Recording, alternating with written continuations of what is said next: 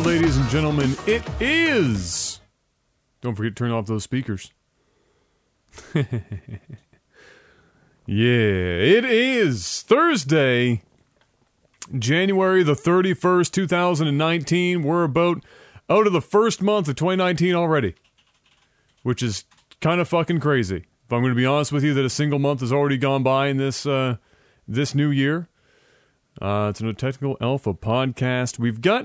It's not the longest podcast in the world this week, but that's actually good because both of us are pretty dead.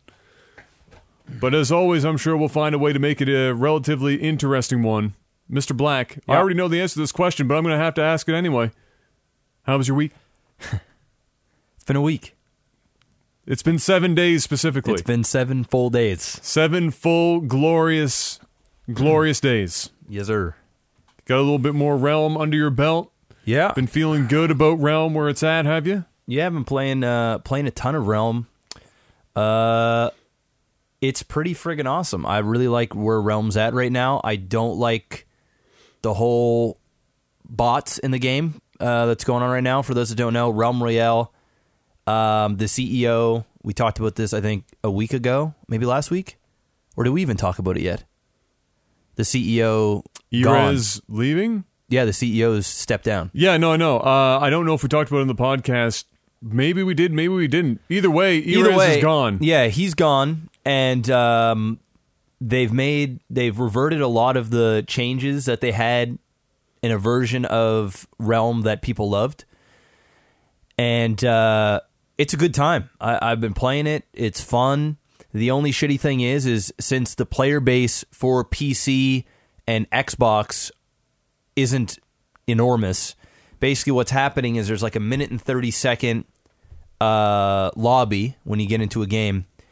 To my knowledge, they let as many real players in within that minute and 30, and then they fill the remainder with NPC or bots, essentially. Yeah.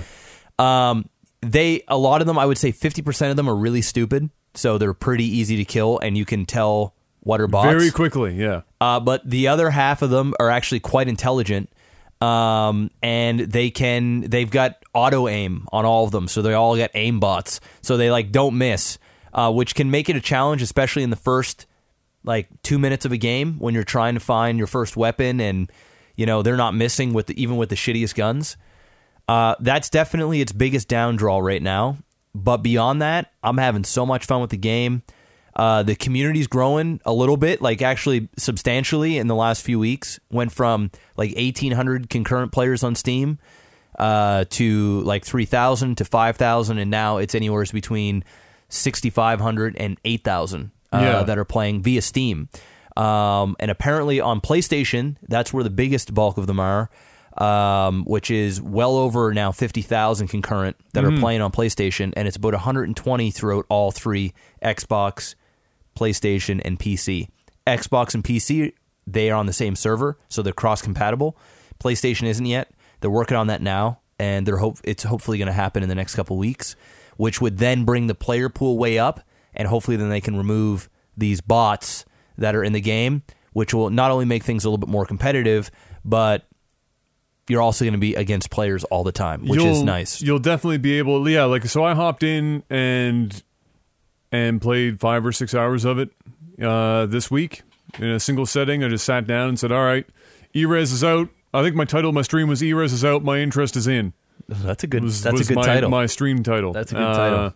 So I hopped in. I played. I played a bunch, and I like the direction that the game is in right now, for sure. In theory, and I'm saying in theory because until you're not facing off against 50 or 60% bots, you're going to have literally no idea as to what the game actually plays like. You're only going to have flashes in the pan of what the game actually is, and it tends to be in the last, 10, 12 people, where 8 of the 12 people are people, and 4 are bots. Mm-hmm. So your last skirmishes with those are actually people. Yeah. And not just 1 versus versus one necessarily. Like you're actually in an area where there are enough people that you're getting that interaction. In the early game, you might still be up against another person, but you might be the only other person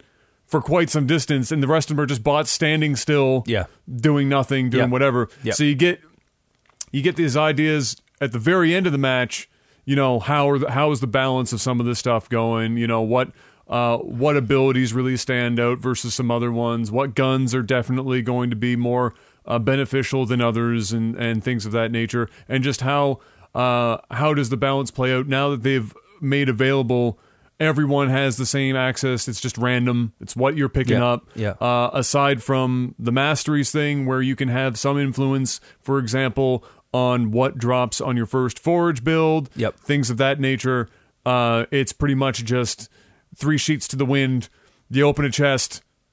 You find out what's inside, and everyone else gets the same thing, with the exception of your initial movement ability, which is still class-based. Yes. So the hunter still has the roll, the warrior still has the jump, etc., etc. So I do like where it is now versus where it was before, without question. I think probably pretty much everyone has that same opinion. I would just really like to see what it's like when that player count is up with the crossplay, and when you're really playing against 80 other people. Then you really get to see, you know, where is Realm Royale at. But we're gonna find out, and then I'd like to see them actually start to polish the game some, because the game for me, from a visual perspective and pretty much from an audio perspective, hasn't changed in a year. It's basically identical. The animations are still very rough. Running animations look like they're 5 frames. Like shit's like real fucking jank. But they managed to find the time to put in like some cheesy one-liners. Like, oh yeah, and like the hunter just sounds the hunter sounds like she's getting fucked no matter what she's doing. Opens a chest and it's an epic. Oh, an epic. Like everything is just vaguely sexual. So they did that, but everything else is pretty much the same. And I'd like to see, you know, some actual improvements to that stuff start to come through now that they're saying it's beta. It's no longer alpha. It's beta. The game hasn't really changed. I mean, it's moved from alpha to beta. There's argument that it was always beta, right? Well, that's what our argument always was this is not alpha.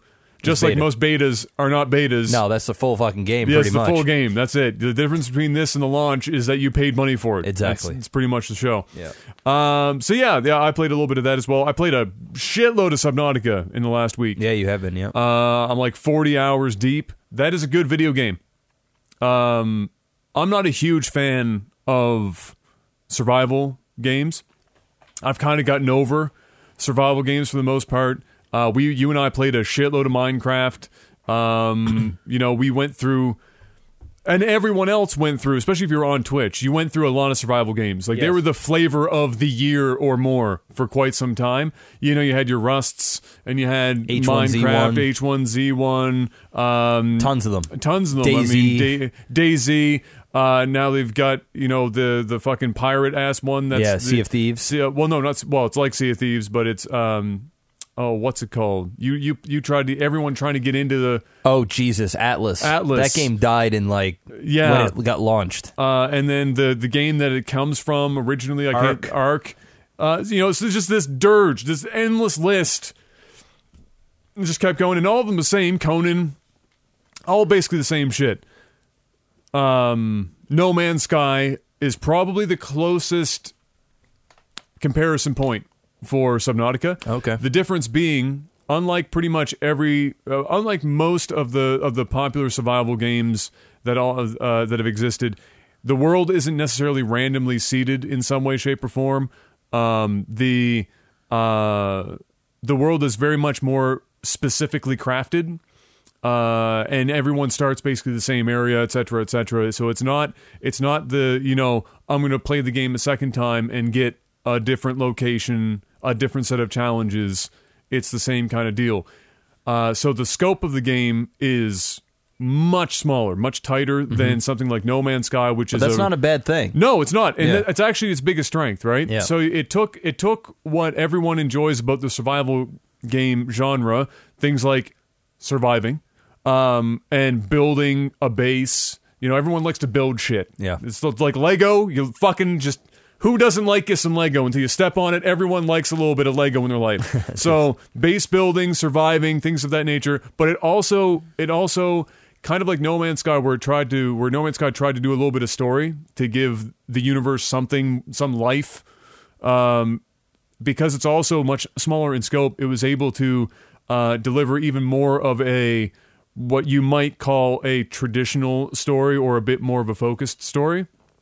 And tied the fact that it's a survival game and you do a lot of exploration, you can find little bits and pieces as well, and made the world way more fucking interesting. Yeah. It wasn't like Minecraft where you just hopped in and it was just literally, you're in Minecraft, here you are, you know, get to the end game and there's a dragon and woo! That was like a show. It was like an actual... I miss Minecraft. An actual story. Minecraft is fun, man. Until I go back and I play it for like 3 hours and I go, oh yeah, this is why I stopped playing Minecraft. It's just fun, like when you do get in there and then you just do whatever you want. So like you just start digging down underneath, and the next thing you know, there's a huge opening, and then there's like a mine shaft, and you got to go through that, and then my problem with Minecraft is that I get like modderitis, where I want to be able to do something inside of Minecraft. I know it's possible. I just need a mod, and I do that thing, and then I go, man, this is really great, but if I could just also do this, and then you end up with this, like, you're on a server with 1,001 mods and your computer's buckling under the stress of all these mods. But it is cool, like the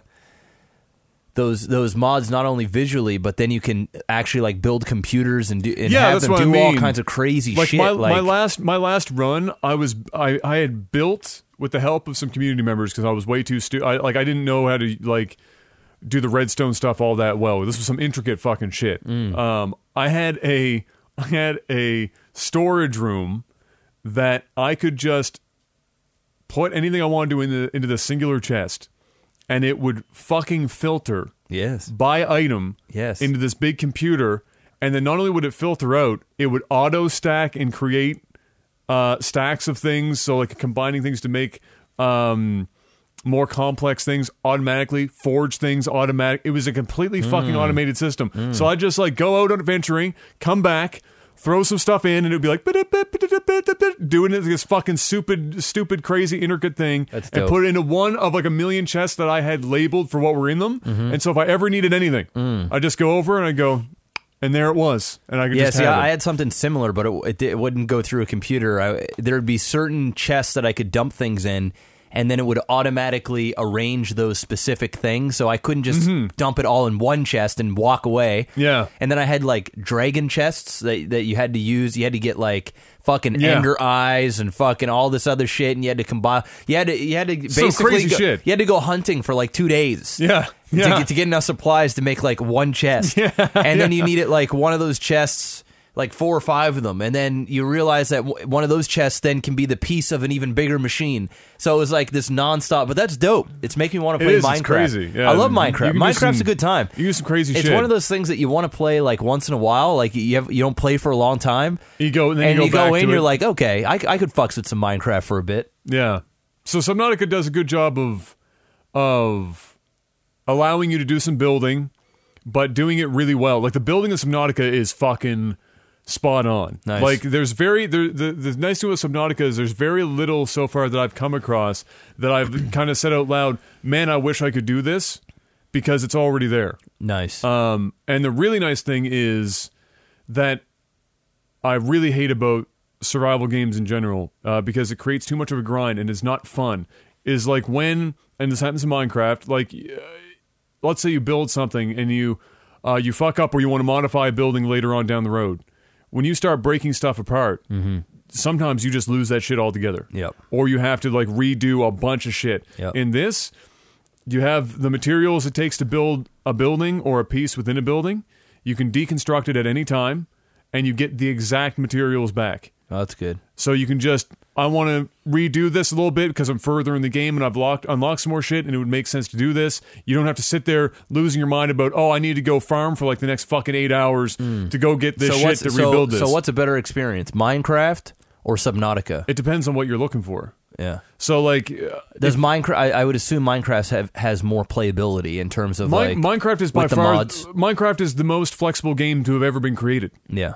Like there's actually not another game that is. It's also an absolute nightmare to get it to run if you want to do it. A lot of those extra things, but if you like the core of what survival games are, which is surviving and being able to do a little base building, you get vehicles and all this kind of stuff, and maybe you want more, a little bit, not too much, but a little bit more to the world that you're in. Like you don't want to just survive for the sake of surviving. Maybe you want to know why the fuck you're surviving in the first place. Yeah. Subnautica's a great choice. Is there an end game to it? I want to say yes. I haven't got there yet. Okay. But the story probably has an end, and then you can just keep going probably in some capacity. Does it get harder to survive, or is it one of those things where it's just like once you get your base down and you got some food growing, that's pretty much the show, or you just keep building? So there's a pretty good progression to it. So when you're first starting out, obviously like every survival game, if it's tough, right? Because your first thing is I need. They have shelter covered for you because you're in like a life pod that came off of a ship in general that you crashed in. So you have that as your main little one room. It has everything you need to just get by, and that's the show. But you're looking for things like water and food.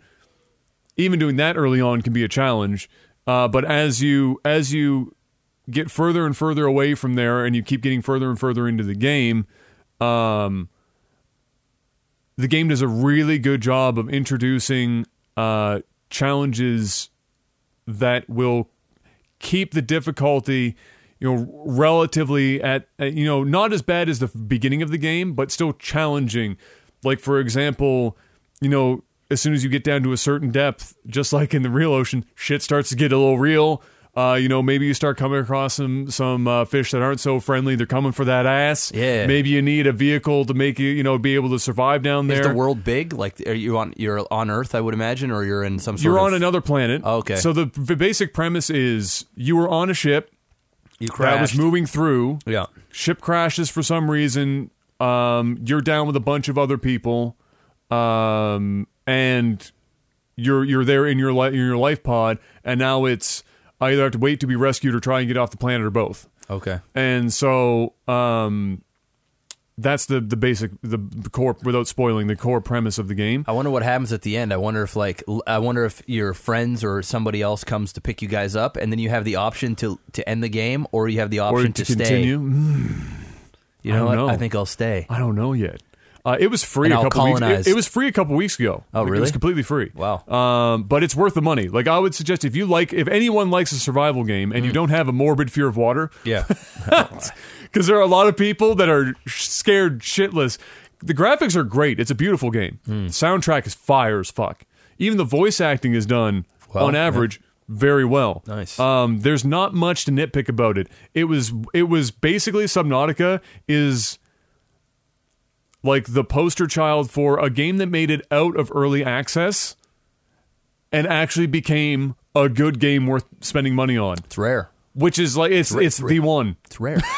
So, and now that just yesterday or the day before, they released the early access for the standalone kind of expansion, which is like in the Arctic now, on like this ice, snow shit, a whole new ball game. You gotta try that out. Looks pretty fire. I'm gonna let that one probably also get out of early access and then jump in like I did with this. Like I think that was a smart move. Hearing what people had to go through in the early days of Subnautica, they were like, but now it's like, holy shit, really good. So I think that's worth the wait. But Subnautica, definitely check it out, 100%. Right. You'd probably like it, honestly. Yeah, I think you'd probably be quite impressed with it. It's definitely, and people love watching it. Yeah, and they love, as long as you don't get spoiled. There's lots of stuff in that game that people love watching. You like reactions to, because you just don't see it coming. Okay, so it's good. So yeah, right. I've been having fun with it. So there's your Subnautica pitch for this week. Other than that. Yeah, no, that's been about it. My website is coming along. Dum dum dum dum. It's because I'm not working on it. Smart. Pay someone else to do it. The legend Nikki, who's also been doing your voiceover site and whatnot. He's just an absolute god. He did the technical alpha site as well. Mm-hmm. He's thankfully helping me complete this site. So that's coming along. So I'll be excited to eventually. I'm hoping in the next 2 weeks, site will be done, and then I'll have all of the old content that was on the original site up. and so the site will like soft launch at that point. Nice. And up and running and taking over, the 5 users. So let's hop into some gaming news, Jeff. Sure. There's not a lot this week, Okay. which is why I ran my mouth about Subnautica for a bit. It's all right. I was interested in Subnautica. You should be. It's a good game. Valve's year-long in-the-works multiplayer API surfaces again. So about a year ago, some people had dug up that Steam was working on having some form of dedicated servers and anti-cheat, their VAC system, their VAC system. Yep. For games on the Steam platform that weren't just Steam games. Okay. We're not 100% sure yet, apparently, if it's going to be a paid-for thing or if it's going to be part of the fact that you're paying a bit more as a developer to be on Steam. Gotcha. In terms of a cut. Yep. If they're going to really make it available to everyone or if it's going to be an added service for developers to pay for it. But the fact that they're working on something that could bring dedicated servers to more games and anti-cheat to more games. Yes. We'll take that. Thank you.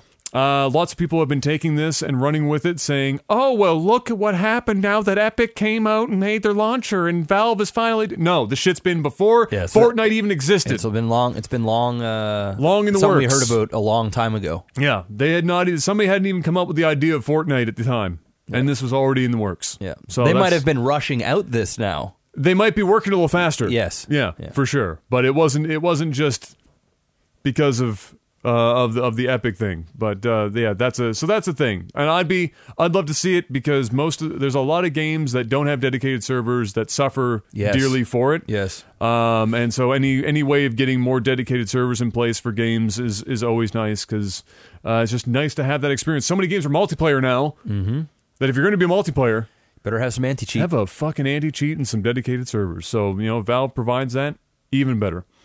Anthem had a shitty weekend. Did they? They had a rough go. Okay. So their first real major kind of beta-y access thing that they did was last weekend after the last podcast, and didn't go so hot. A lot of people waiting in loading screens for extraordinarily long periods of time. Some never actually getting on to play. Oh. And lots and lots of server and or connection issues that made it a bit of a shit show from top to bottom. And then for the people that did play it and finally get all the way through it, only about half of them actually thought it was a particularly good experience. Yeah, I've heard from a lot of people that it's a better looking but shittier playing Warframe. That's what I've been hearing from a lot of people. Yikes! Yeah. They're like, it's a better looking but shittier playing Warframe, which I found a little hard to believe. Maybe those were the Warframe fanboys coming in and sticking up. I mean, there's going to be comparisons to Warframe and Destiny and The Division and all of these looter shooters. Yeah. But from what I watched, I could see where the comparison could be drawn between Warframe and Anthem. Did you get a chance to see any of it? I watched maybe about 5 minutes of somebody's random stream. And that was the show. And that was the show because I didn't want to... I don't pay much attention to betas. Yeah. They're usually shit shows. Yeah. Especially big games like this. Like, we can go and say, oh, Anthem had a rough weekend. It's like they all have rough weekends. Oh, it's all. When was the last time a beta went, like, flawlessly with no issues? Been a hot minute. I actually can't remember one. I mean, even the Black Ops beta that came out, that was a fucking server gong show.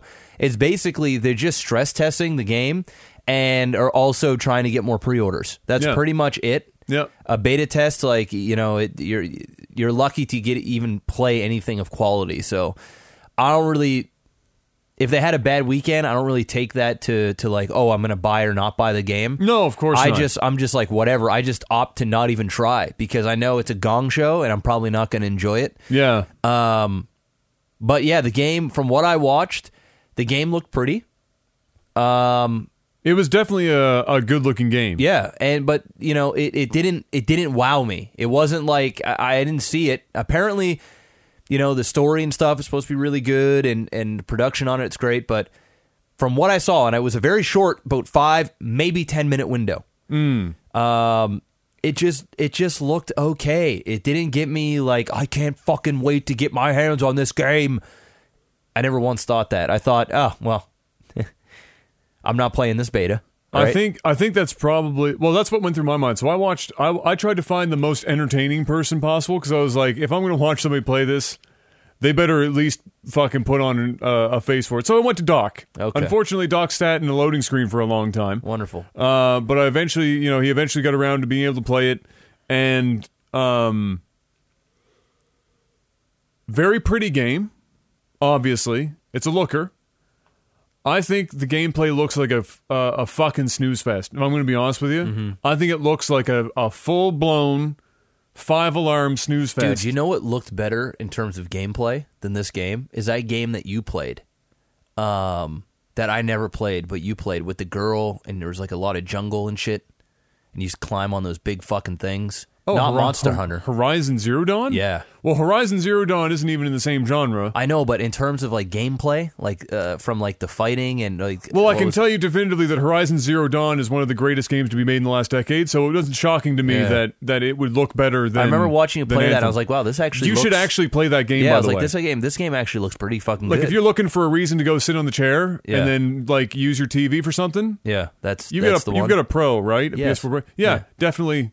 Put it in not 4K mode. Put it in the performance 1080 mode. Yeah, because it still looks fire.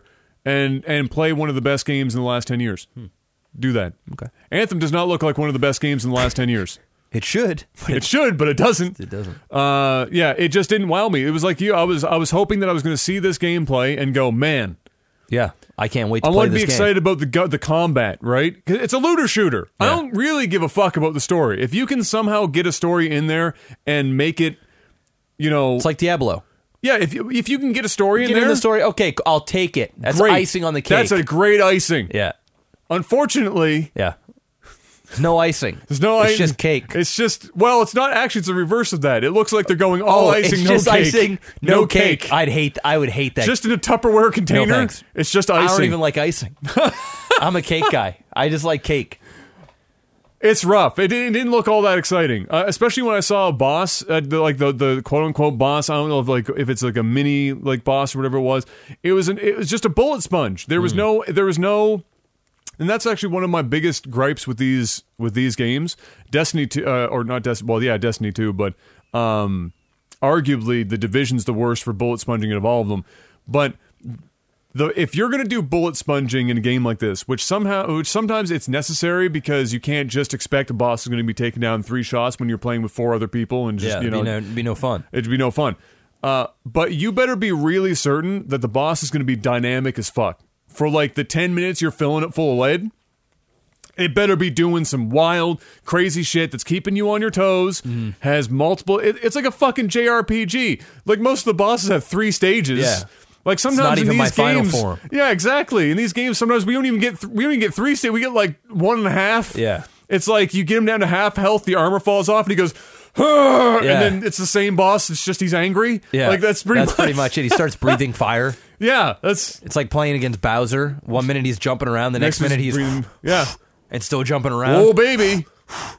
It looks lazy. It looks lazy. You're gonna make a looter shooter where you have to literally put 10,000-15,000 ammo into this one fucking boss, and you're gonna make me do the same gameplay loop that's like 5 seconds long for 10 to 15 straight minutes. No, it's a pass for me. So we'll see. A lot of people were annoyed with the connectivity of this stuff though because it's so close to release. It's just like with COD. People were like, if you're gonna do this and call it a beta. Or like an early, or whatever the fuck, it's a stress test. We all know it's a stress test. Oh, absolutely. The fact that this game comes out in a couple of weeks, it's just a bad look because the first thing everyone's going to think of is if this is only a couple of weeks away and this is the state it's in, it's going to be a gong show. The fuck is it going to be on day one? Gong show. Exactly. It'll be worse. So, because more people are going to try and get on. Yeah. So, that's... this weekend coming is another one, another opening. We'll see how it goes. And I think this is the do or die moment, and this will determine how many people are pre-purchasing this game going forward. And BioWare needs to smash this one, bro. Oh, I know. Like they need a Mark McGuire, I'm on the juice home run. Fuck. Hard on the juice. Home run derby, Mark McGuire goes out there, there's veins still coming in his off. ass. Just literally, it comes out. I forgot to... My bad. Whatever, pushing it a little deeper. He hit the ball with the needle. That's how big it was. Home run. Boom. Let's go. That's the kind of home run they need. And I don't know if this is looking like it's going to be that home run. You know what this is looking like? He got hit by the pitcher and it's a walk-off. You know what this feels like? And I hope it's not. I hope Anthem is successful. I hope the game's amazing. I hope it's so good that I want to buy it and play it.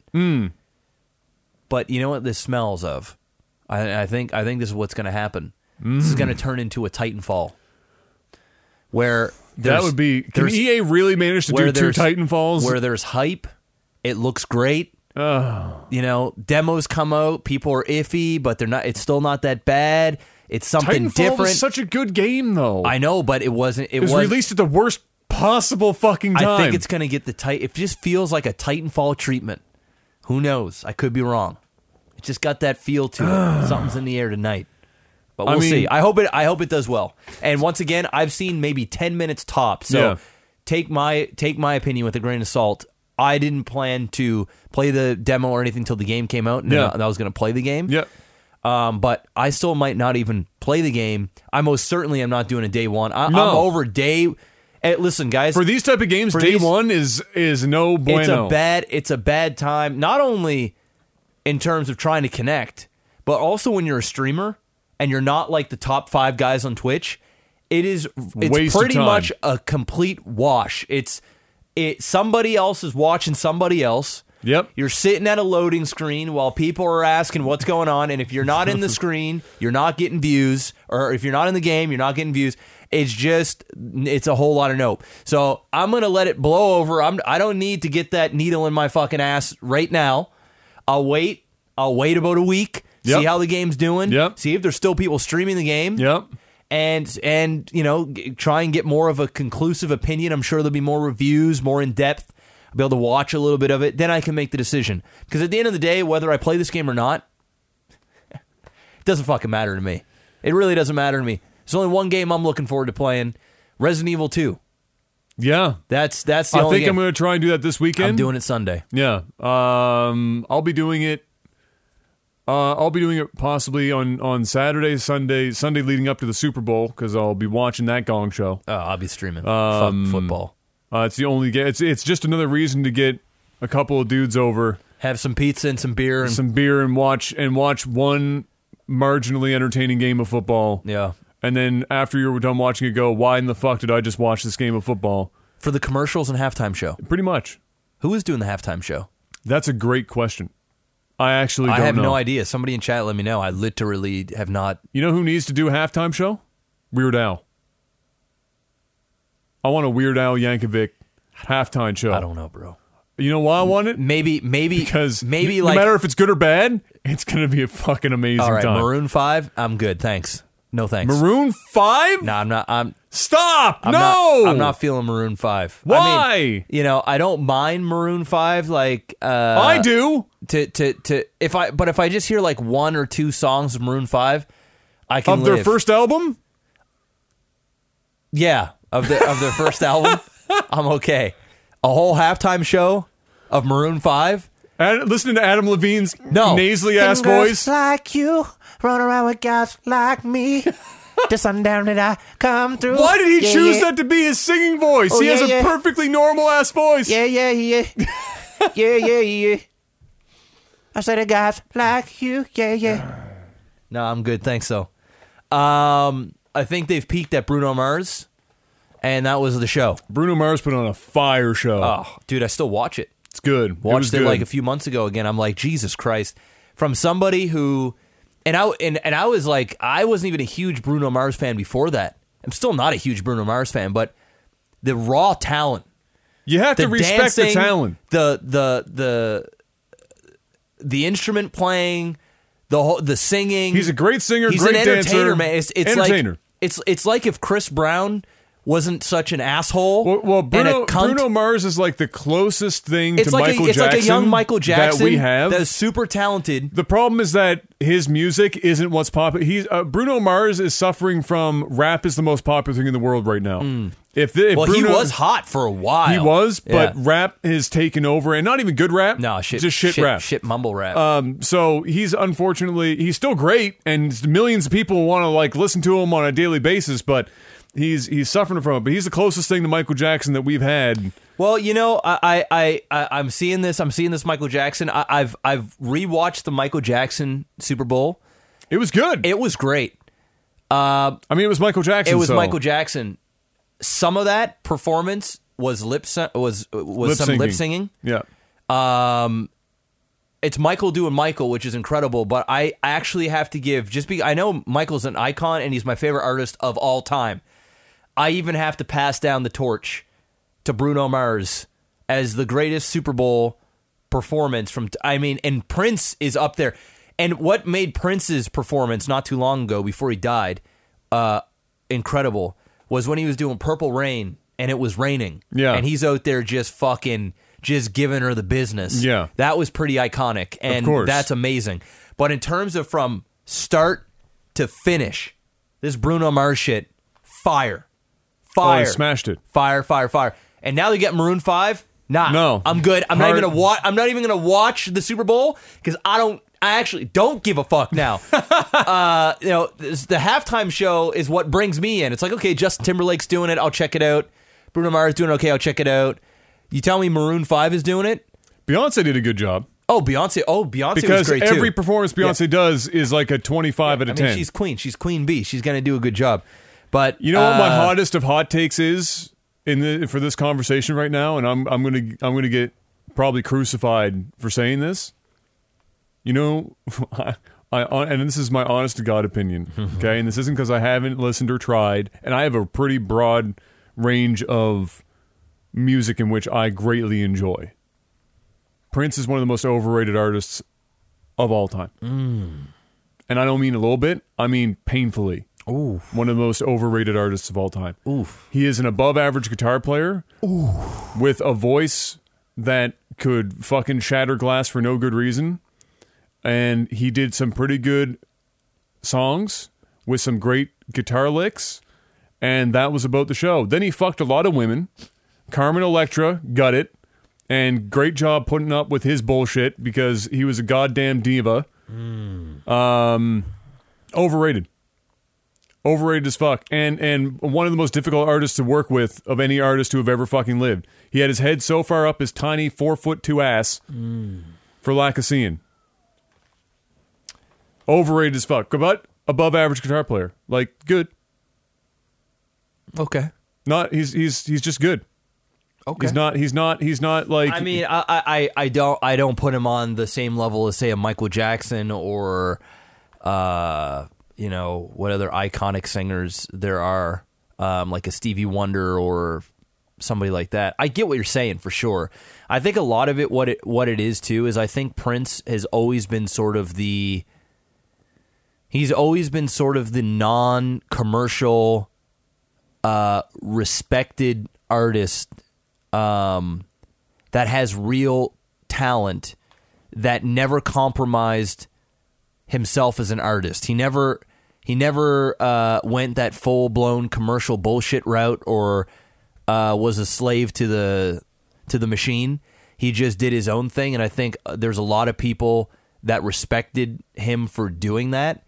And then on top of that, his music was refreshing in the fact that he stayed true to who he was as an artist, and so people really jived with that. It's almost kind of like, what's his face? Everything is gonna be all right, baby. Don't worry about a thing. What's his face? Bob Marley. Bob Marley. It's kind of like Bob Marley. Who the fuck actually thinks? I mean, there are people that Bob Marley is. Bob Marley made good music that was topical at the time. Yes. Prince wrote some really fucking acid trippy love shit that bordered on the creepy. I mean, listen, I honestly put Prince sort of in the Bob Marley category. I think to the people that love Bob Marley, absolutely love Bob Marley. I think the people that love Prince. They both stood to their music. They both made their own thing. And that's the way I look at it. Am I a massive Prince fan? No. Have I ever bought a Prince album? No. But I do appreciate a live Prince performance. I do appreciate there's several of his songs that I absolutely love, and yeah, I get what you're saying, but I think it's just more of do I think he's overrated? No, I don't. I think he's cherished and not worshipped, but I think he's cherished. There are a lot of people that say he is one of, if not in the top 5 greatest guitarists of all time. Well, how much Purple Rain are you smoking to say that man is up there with the likes of like fucking Jeff Beck, Jimmy Page, Jimi Hendrix, for Christ, like B.B. King. Yeah, I think Eric Clapton. I think what it is is Prince. Prince never. And maybe I'm off topic here a little bit, but I don't think Prince had a world impact like, say, a Michael Jackson did, or even a Bob Marley did, because those guys were more. There was like a lot of humanitarian things that were going on. There was a movement. Yeah, Bob Marley was like the Jamaican. He's like a fucking Bob Dylan. Yes, exactly. So Bob Dylan wasn't singing; he was just speaking as if somebody was trying to strangulate him. But Prince, I don't think Prince was ever had that level of impact in terms of what his music brought to the world, and so. You know, I see what you're saying. I'm not gonna. I know it's a hot take, but it is a hot take. I get what you're saying. Do I think Prince is overrated? I don't, because I also don't think Prince is as worshipped. I think Prince gets his hype or his respect from people in the music business and then hardcore Prince fans. I think everyday people probably are in the same category as you. I think most people are just like, yeah, you know, I really like Purple Rain. And then I can appreciate that he put on a good show. Yeah. For sure. He's just, there are lots of artists that can put on a good show, but they're just okay. Right? Like there's like Steve Vai as a guitarist is a pretty great guitarist, and he had one of the greatest teachers of all time. But at the end of the day, it's Steve Vai with long hair on a stage with a fan blowing in his face with a little flavor saver. Let's go. And it looks only Steve Vai could do it because everyone else would look like a douche, and even he looks a bit of douche doing it. But you know, on the real, I'd rather see Weird Al than Maroon 5. If I'm being straight with you, me too. I don't think Weird Al could do a full set, but it'd be nice to get a chunk of Weird Al. What if it was Weird Al doing Prince? If it was Weird Al doing all of his Weird Al songs, and he actually, the whole stage changed for each fucking thing, that would be fire. I'd fucks with that. Yeah. I'd fucks with that. And that's what I'm saying. And I'd have a good time with it. I don't want to just see Weird Al go out there and just do whatever, but, you know, what if it was like he started with I'm Fat because he had the big ass suit on, and then he just kind of like stripped off suits one after the other? You know what I low key would want to see? Just not only for the mayhem that would ensue, but I know that it would just be prolific. Kanye West doing a halftime show for the doing his Kanye best. Come on, you got to say that not only would generate insane amount of buzz, but that's just because he's batshit. Yeah, but you know he would do some fucking crazy shit. Yes, man. I'd watch the fuck out of Kanye.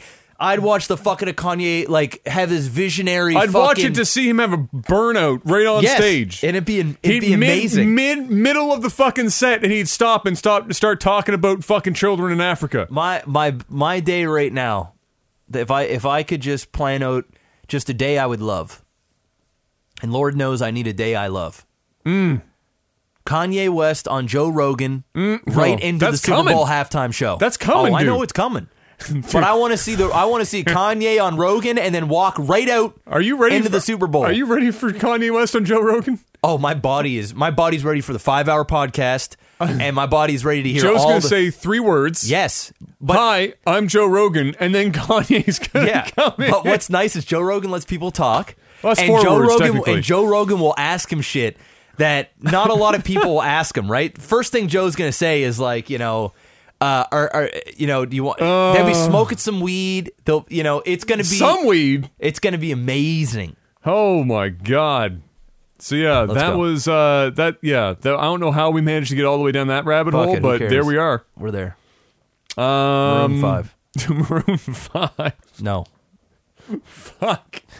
Guys like you run I around hate with that. girls like me. You know what? Sundown. Yeah, He's yeah, gotten yeah. worse over the years with it too, right? Yeah. So it's Oh, kind yeah, of yeah. So it reminds me of Christina Aguilera, who occasionally had like and then now that's all she does. It's like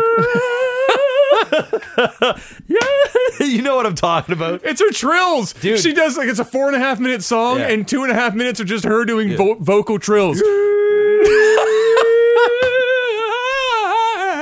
Yes. It's like, Jesus Christ. She's got a residency coming to Planet Hollywood in Vegas. Oh my God! Really? Yeah, So yeah. now I can see that in concert Yes. live. Why not? Oh shit! Yeah, that's basically all she does now. It's Adam Levine's fucking tip. Oh yeah. Speaking of Resident Evil 2, it sold 3 million copies in the first week. That's a lot of Resident Evil 2. That's a lot of Resident Evil 2. About to sell another one here soon. Yes. If this was, I think I had a tweet that was like, you know, if there was ever a sign that Capcom and some other developers needed, that games being made the way that they used to be made can, if they're done well and not this rushed out fucking bullshit software as a service cock biting stupid shit, it'll sell. Mm-hmm. And it'll sell a lot. Like, it's selling a lot obviously because it's Resident Evil 2. Full stop. It helps that it's fucking well done. Yep. Like, there's barely anything that people are even nitpicking, and you know that that's a dangerous move because Resident Evil 2 is one of the most cherished games in the entire franchise. Even, I mean, possibly the most. It's right there. I got it for the N64, N64 boxed, and Yeah. I got it on the PlayStation 1. Between that and 3, probably the first 3 Resident Evils, in my mind, are the Resident Evils. Everything that came after that, sorry, Resident Evil 4 fans, fuck them. I know that this game, they aired closer to, they basically took the Resident Evil 4 combat, stuck it into Resident Evil 2, and used that as a base. And I'm comfortable with that, because that's what people kind of expect now to a degree. And we talked about my ideas of Resident Evil in the past a couple of episodes ago, but it says a lot that this game has sold 3 million copies in 7 days. Yes. And it's a remake of a game. I just wish. Listen, I'm gonna play it and I'm probably gonna love it because I haven't played Resident Evil 2 in forever. So I'm gonna remember key parts, but I really don't remember the puzzles. I don't remember any of that stuff. What I wish though is I wish Resident Evil would just continue to make games and not remake games. I'm tired. Like, and it's not just. Absolutely. It's not just them. Absolutely. I agree. I'm over. I shouldn't say I'm over it, but remakes in general. I can really pass on the remakes. Yeah. It shouldn't. They're using this as a crutch. They're Sure. using old games that people love. It's like a new Terminator franchise coming out using the Terminator name in hopes that you Nostalgia can get sells. exactly. Sex sells, and so does nostalgia. And that's cool. Yeah. But it would be really nice for them to make a new Resident Evil at the same level and caliber. And they did in 7. I really loved 7. Yeah. Resident Evil 2 is probably going to be even better than what I've played in 7 in terms of I think quality it will because be. Yeah. what they're doing is they're taking these beloved games and they're doing it with care and they're souping it up and they're making it cooler, which is awesome, and I'm not complaining. But it'd be so nice if they just said, guys, we're going to make a new Resident Evil. And it's gonna blow your mind. It's gonna have the things you loved about Resident Evil 2 and the things you loved about Resident Evil 4, but we're starting a new story with new characters and so on and so forth, and then just come out with a great game instead of giving us. You know what? I think you're going to get that, Nate. I hope. I think that what we're seeing now is that how Resident Evil 2 has sold. And not just how it's sold, because it could have sold and it could have been a bad game, because nostalgia will sell even a bad game. But it's being critically received well, and it's being received well by players at the same time. So it's not skewed to either direction, which tells you it's actually a good fucking video game, right? I think we're going to see Resident Evil 8 heir to this style of Resident Evil play because it sold so well. I agree with you that we're getting way too many remakes, but what I'm waiting for is for the light switch to turn on in the developer's head that goes, okay, this can't just be selling for nostalgia. People obviously like this kind of gameplay, this style of gameplay, this delivery of story, whatever the mechanisms that are in place there. Even if they're a little old, they work. They work for good reason. They're not convoluted. They're not fucking drawn out bullshit. Yeah. Like, games sometimes don't have to be this, multi-layered, super in-depth, crazy, fucking over-the-top, 1,001 mechanics with endless customization and shit. You just don't need that all the time. You need a good game. You just need to make a good fucking video game. That's it. And so when you get a situation like this where they do remake an old game, and because they're remaking an old game, they have to rely on using older systems of mechanics and narrative delivery and et cetera, et cetera. That should give them an idea that this should give us the green light to go ahead and make a new game with new characters and a new environment and a new story and use this gameplay and this kind of and take this and put this much polish, like you're saying, like take the care with a new game like you are taking the care with this old remake and make something good that's current. That's my hope with this, especially with Resident Evil, because I felt like for the longest time, and even if 7 is a good... I haven't played 7, so I can't say for certain. You should play it. But I felt for a long time that Resident Evil 4, kind of like Final Fantasy X, was like the genesis of Resident Evil losing its identity as a game. Yeah. From like how the game plays. And it just kept getting worse and worse and worse and worse. 5 and 6. God. Fuck! No! Stop! Why? And then 7... Horrible. And then 7, good. Split it with the VR a bit there. They experimented because VR was the hype at the time. I enjoyed it. I could live without it if you give me Resident Evil 2 play it without it. As Resident... Yeah, I know, but the game suffers a bit because you have to build it for both experiences, right? Yeah. But if you just build for one experience, it's always going to be better than if you try and split yourself up. So give me Resident Evil 8 with the lessons we're learning with this Resident Evil 2 remake. I think you're going to have... The franchise could get, that new breath of life. Bring it to me. Back in. I'm ready. Which I think the franchise sorely needs. It needs it. It needs it when it's remaking 2, right? And you're going to get a 3. Just brace for that. 3 is going to, because this sold so well, you're going to get Nemesis. Yeah, probably. It's going to happen. Yeah, I'll take it. I ain't mad about it. If they do it as well as they did 2. I've only beaten Nemesis once, so, I'm down to play it again. I'm down. So, there you go. Doing very well. 3 million. They could stop there. Yeah, and just call it. And it would be okay. Yeah. That's good. We've sold 3 million copies. Not very many games get to do that these days. No. Especially remakes. Exactly. So there you go. Metro Exodus. We talked about Metro going all in on that exclusive with the Epic Games launcher in the last podcast. And we're starting to see the reaction to it in the last week start to crop up. People are doing their classic I'm a neckbeard fuckboy and I'm going to go to Steam and review bomb the old Metro games because that totally gets them. And they're talking about boycotting the game. I mean, it's ironic that the game is called Metro Exodus because it's a bit of an on the nose title for kind of the leaving the Steam platform for somewhere else. But here's the deal. Here's my take on this shit. If you're somebody who's really fucking worked up about this, a couple things. One, it's a timed exclusive. So it's for a year, and then it goes back onto Steam. 2, any pre-order that was done on Steam is being honored. You're still going to get the goddamn game on Steam if you've already paid for it on Steam. There you go.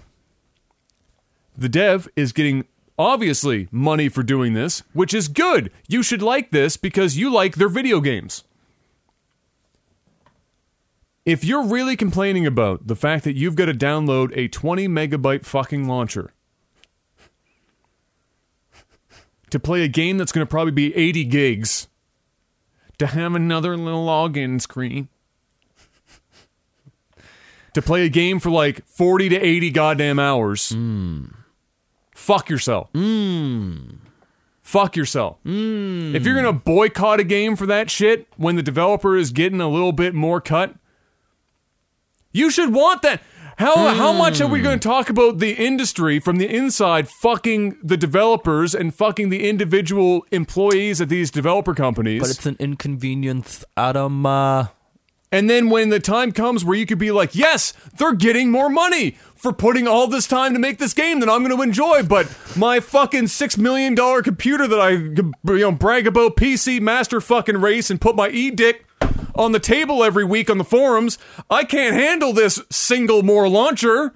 I'm gonna fucking review bomb the Metro series on Steam. They're going down. And I'm not gonna buy their game at all, and I'm gonna bitch about it everywhere. Fuck off. I don't want to hear it.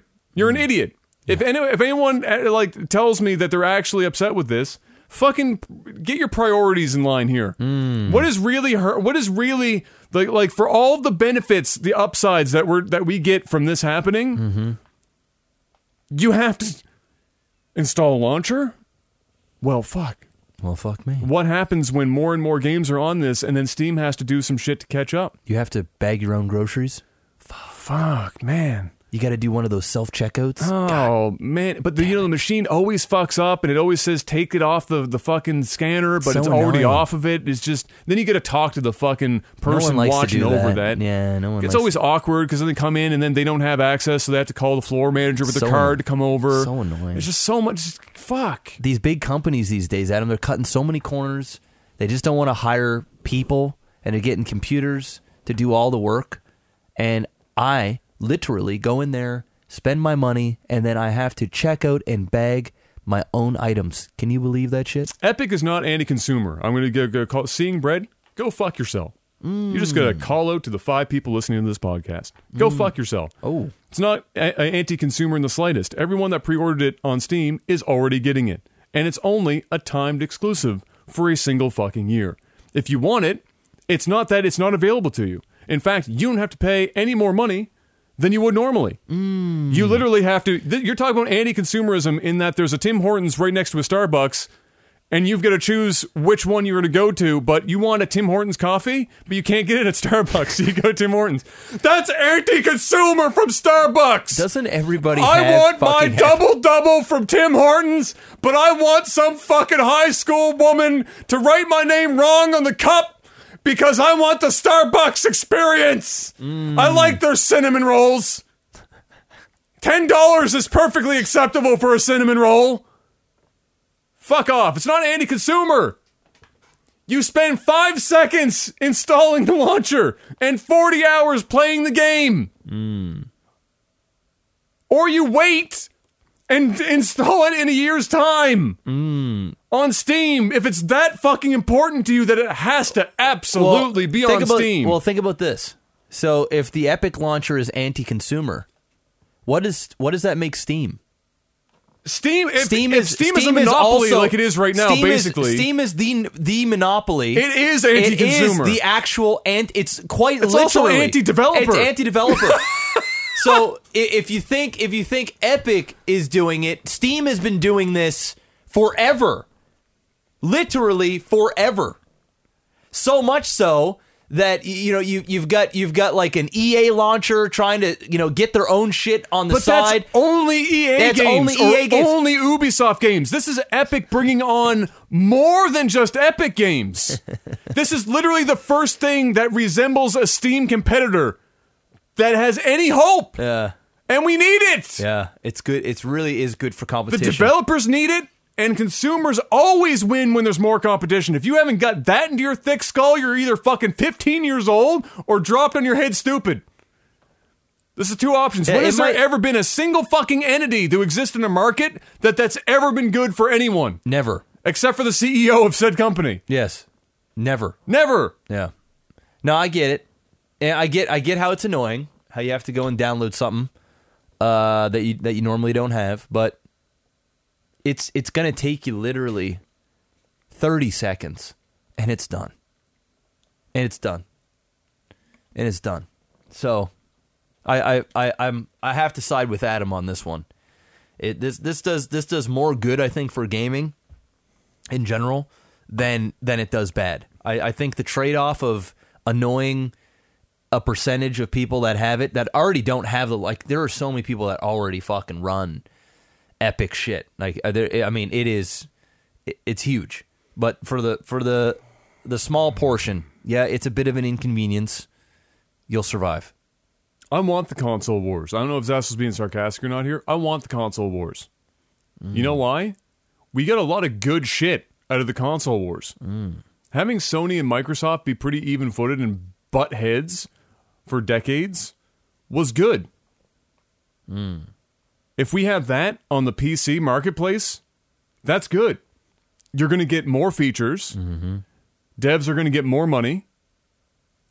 It's literally a win for everyone. The only downside is your fat, lazy fucking ass. Your neckbeard, milky white, pimply ass bitch can't fucking install a 20 megabyte launcher to install a couple of games that aren't on the one platform that your computer automatically turns on with the system.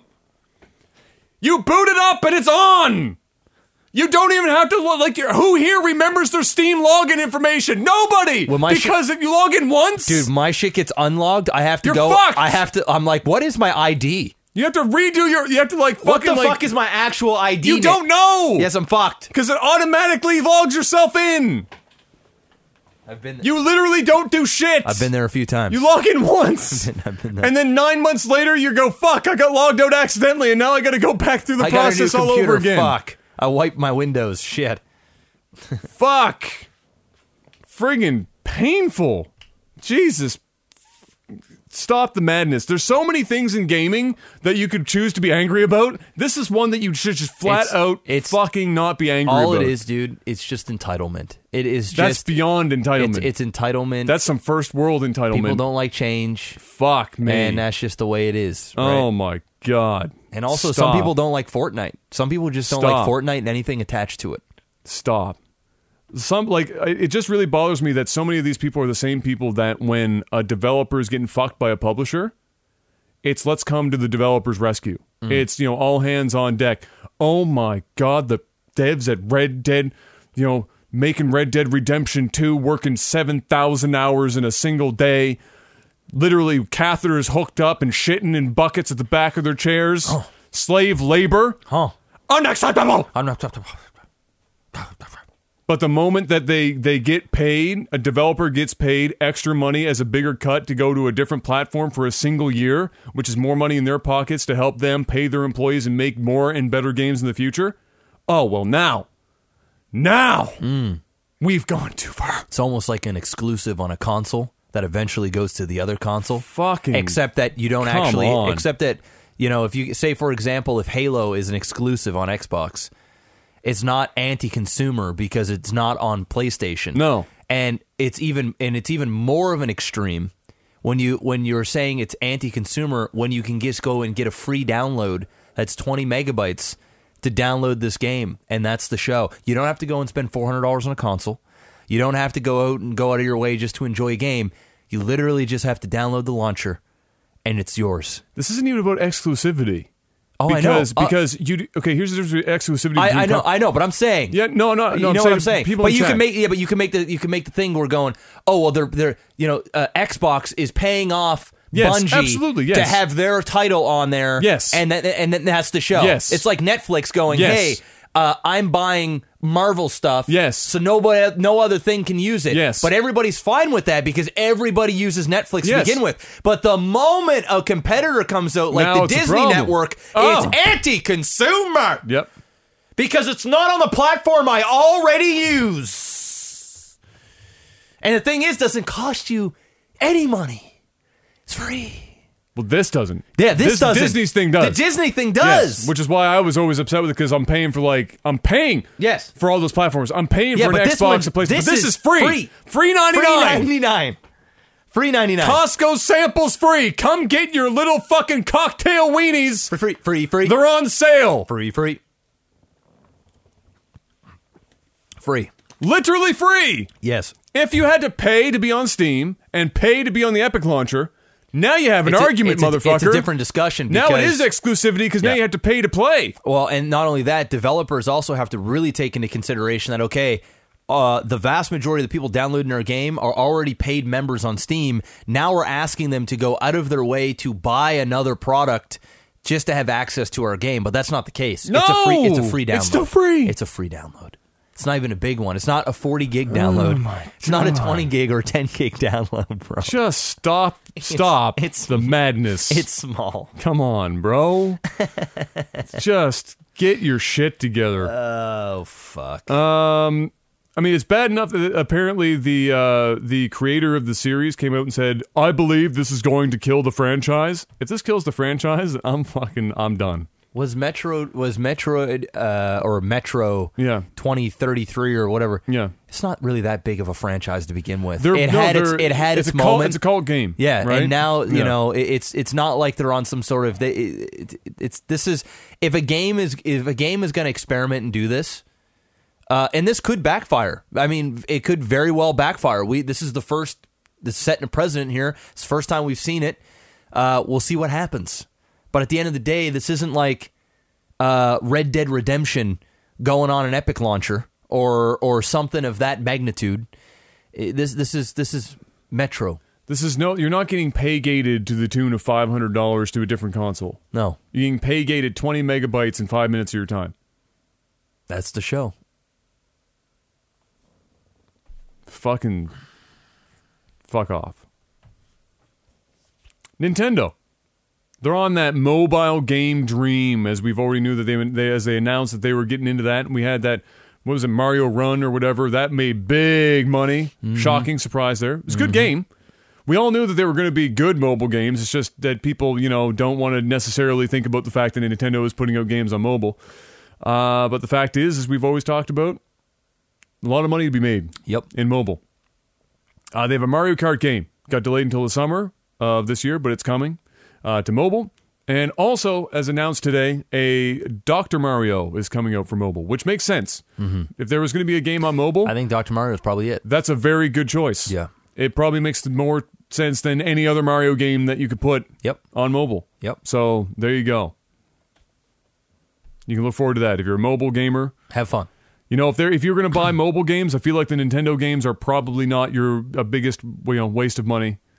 No. Because they're probably going to be good. And it translates well to mobile too. Exactly. They're not super graphically intensive. It feels like you could play those games on a small screen and not lose any type of value in your gameplay. It doesn't take away from shit. Whether you're playing it on a phone monitor or on a 60-inch TV screen, your experience for most of those types of titles is going to be the same. Yeah. Oh,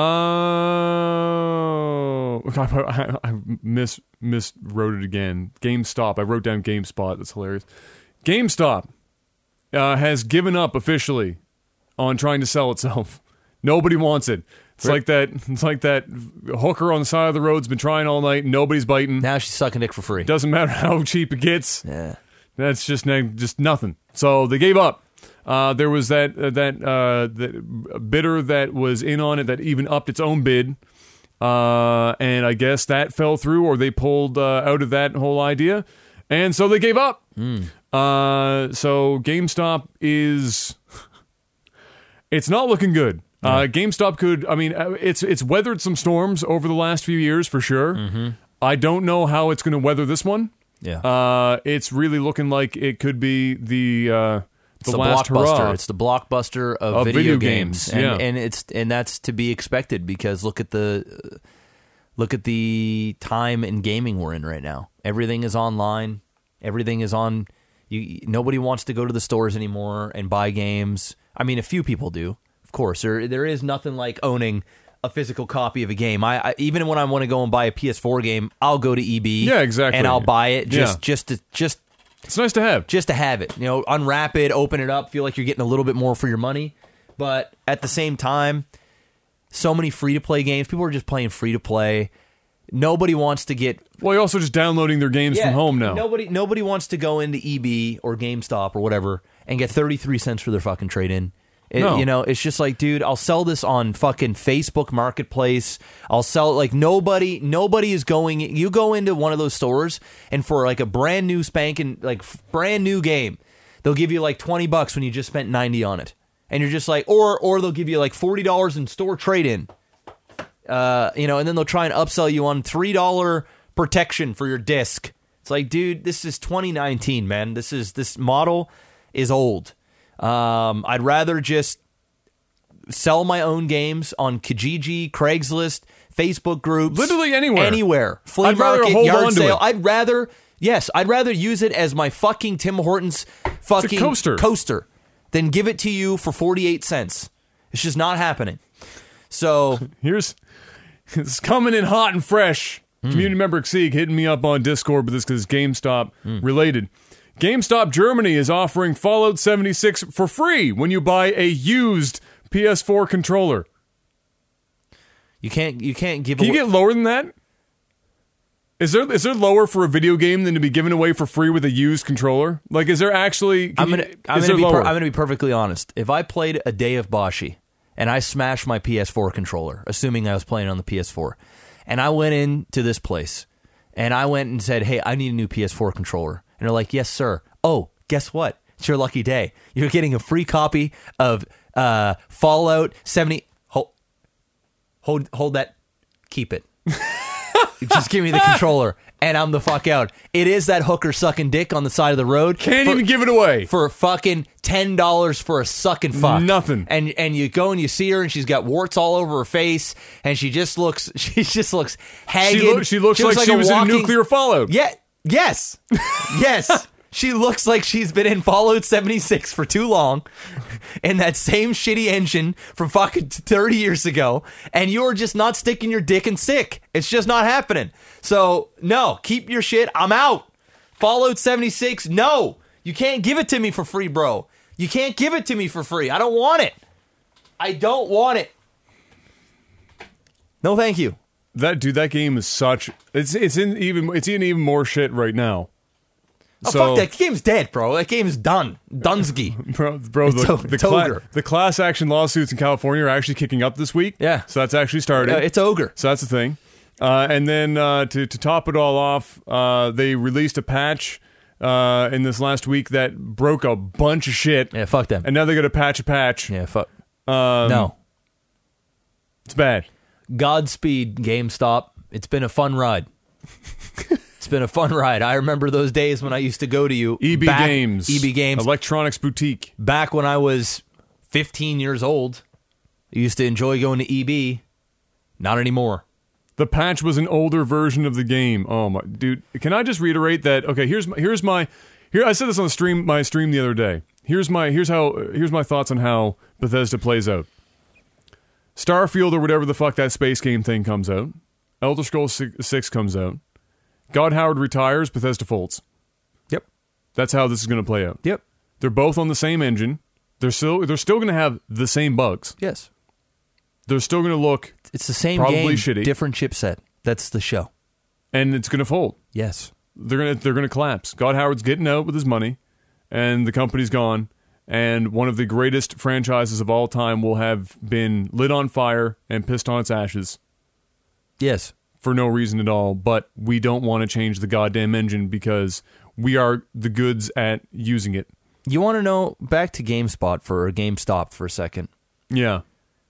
I don't know. GameStop is pretty much EB, right? Well, they own EB. Unfortunately, that was yeah. bad for us because the EB Games was a Canadian. Yes. And it was good. Yeah. And then GameStop bought them and it became not good. You know what I think a big problem is with these boutiques, other than the fact that it's 2019 and people are just downloading shit. Like, we have the technology. That is the biggest bit of a hurdle. That's the biggest thing. It's kind of like the Netflix thing with Blockbuster. It's like, dude, we can just watch our movies online, not have to go deal with late fees, fucking do it. I don't have to tell somebody, no, I don't want to spend $3 to insure my game. Exactly.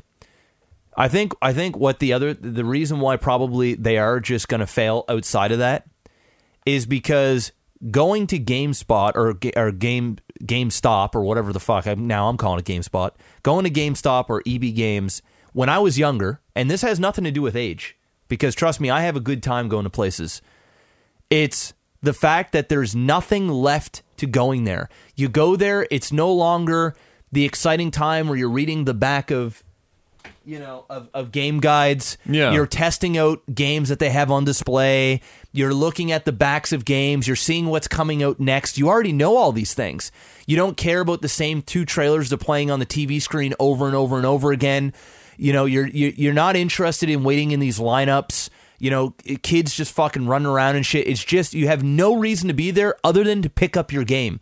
Before, I used to go to the mall. The first place I would migrate to would be the GameStop or the EB Games. Yeah. And it would just be fun to go in there and burn a half hour, 45 minutes, almost like window shopping. You're just there, you're checking out all the cool shit.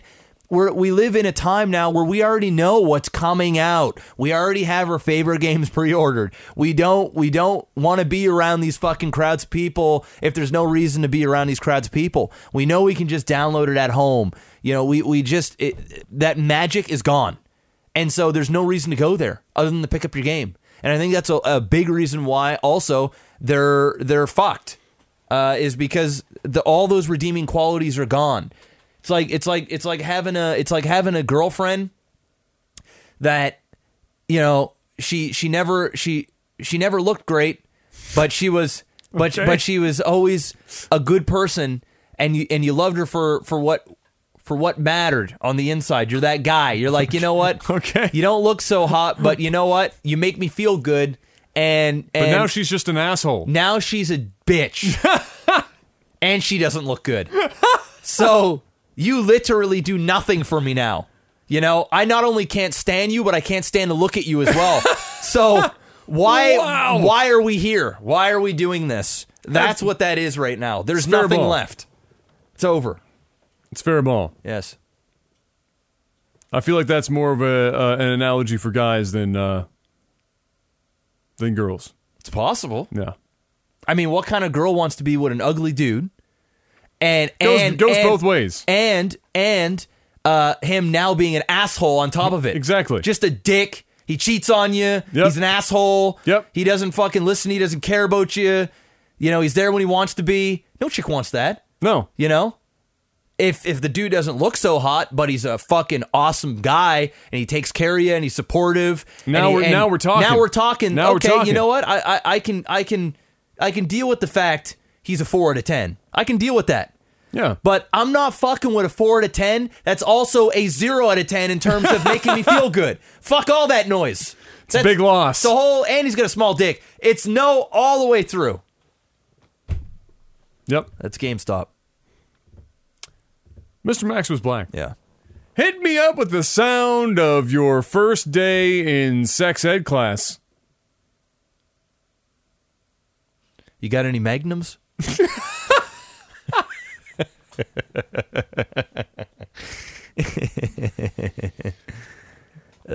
watched the show? I did. What'd you think? Fire. I liked it too. The ending sucked balls, though. The ending was blue balls central. Ironically, the ending of that gave me the biggest set of blue balls. I don't want to say why, but I think you know why. I know why, yeah.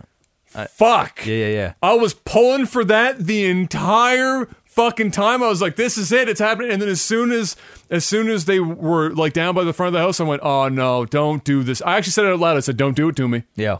Don't do it. And they fucking did it to me. They're savoring it for another season. That's what this is, right? They're gonna make you watch another season. Dude, nothing's been greenlit yet. Yeah. It's got to have done well enough. It's doing well. It's received well. I'm sure we're going to get another season. Because of the title, I think that this is one of those like fly under the radar. A lot of people skip over it, and they don't give it the chance. The chance. They don't give it the shot. Mm-hmm. But my God, is that an enjoyable show? Yeah. I laughed a lot watching that show, and it wasn't just that it was funny. Yep. They had some good shit in there. Yep. Yeah. In general. Yeah. Asa hit me up on Twitter, and the main star. Yeah. And because he used to watch my streams here and there. It's funny enough, that dude, the main guy, legit. I talk to him like from time to time on Twitter, like in DMs. That's shit you funny. not. That's funny. The last time we talked is when he was rumored to be in Spider-Man. He couldn't say anything. Yeah. He ultimately didn't get it. Went to Tom Holland. Mm-hmm. But yeah, we've been back and forth a little bit on Twitter, and I told him, yeah, I'll check it out for sure. And then when I told him I liked it, he was like, oh, thanks, man. Oh, it's fire. He killed it. Oh yeah, he was great. Everyone killed it. There wasn't really a week there wasn't really a weak role in that. Yeah, and it's funny too. The dude from The Walking Dead, Carl. He also hit me up as well. Yeah. In the past too. It's so weird, like because these younger guys, they also like video games, right? Yeah, so of course. Yeah, they've done Sean Ashmore. Sean Ashmore watches same thing. live Watches TV. the When She's Fail stuff, and he's hit us up. But I when, too bad that didn't translate into any fame for us. No, none, zero. Ogre.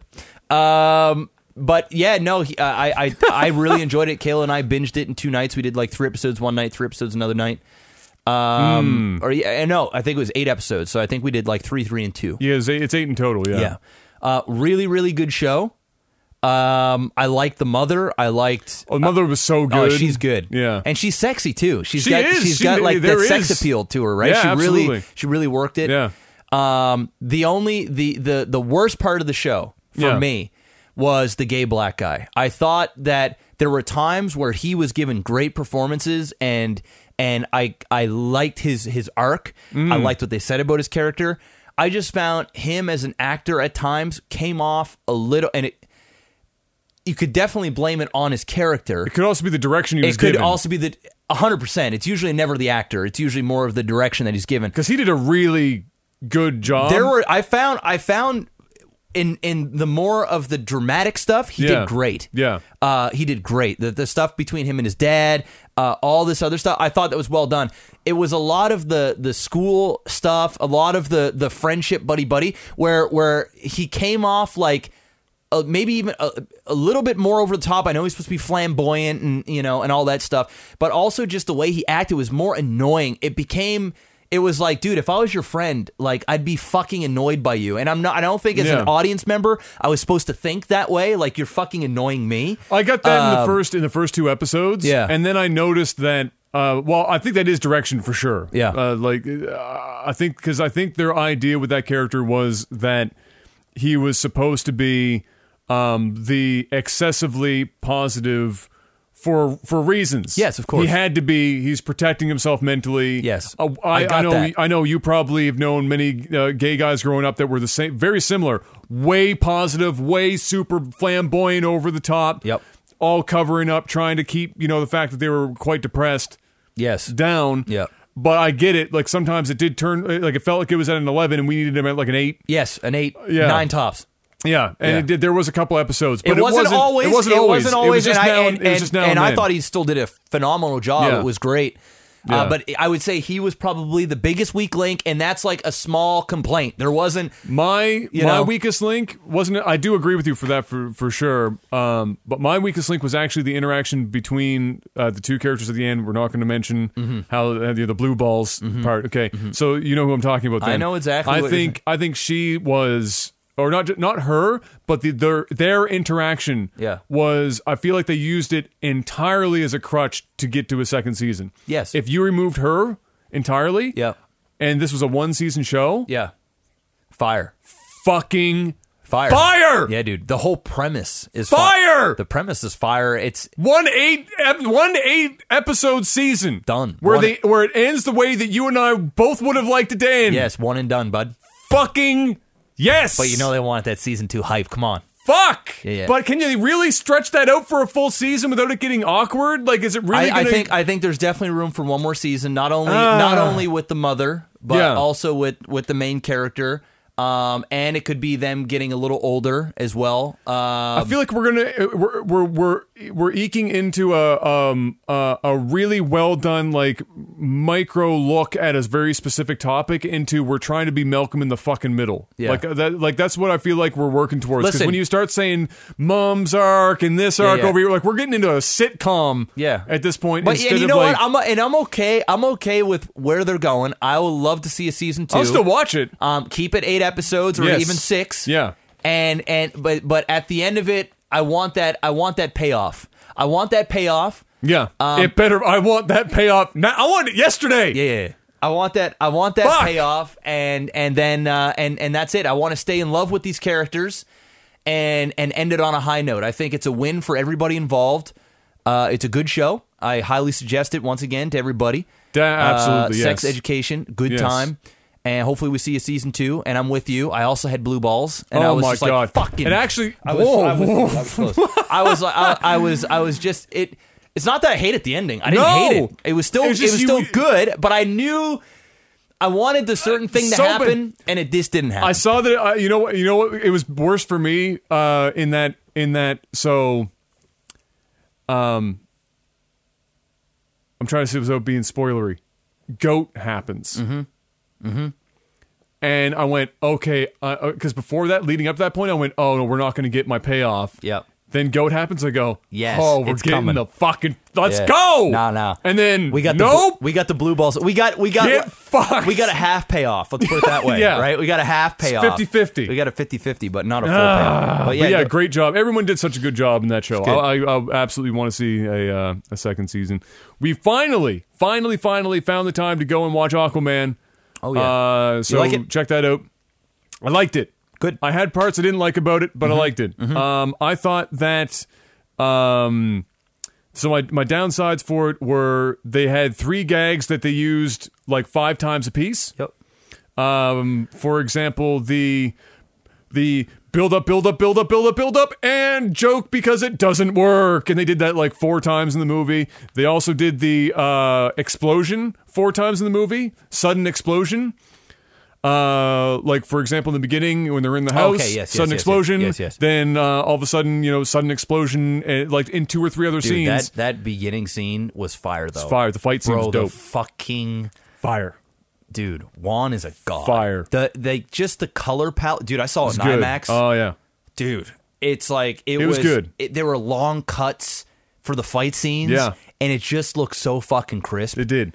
Then they used and then the music I thought was really odd in a couple spots that didn't fit. There were at some all. weird music choices for sure. At all. Yeah. Other than that, Yep.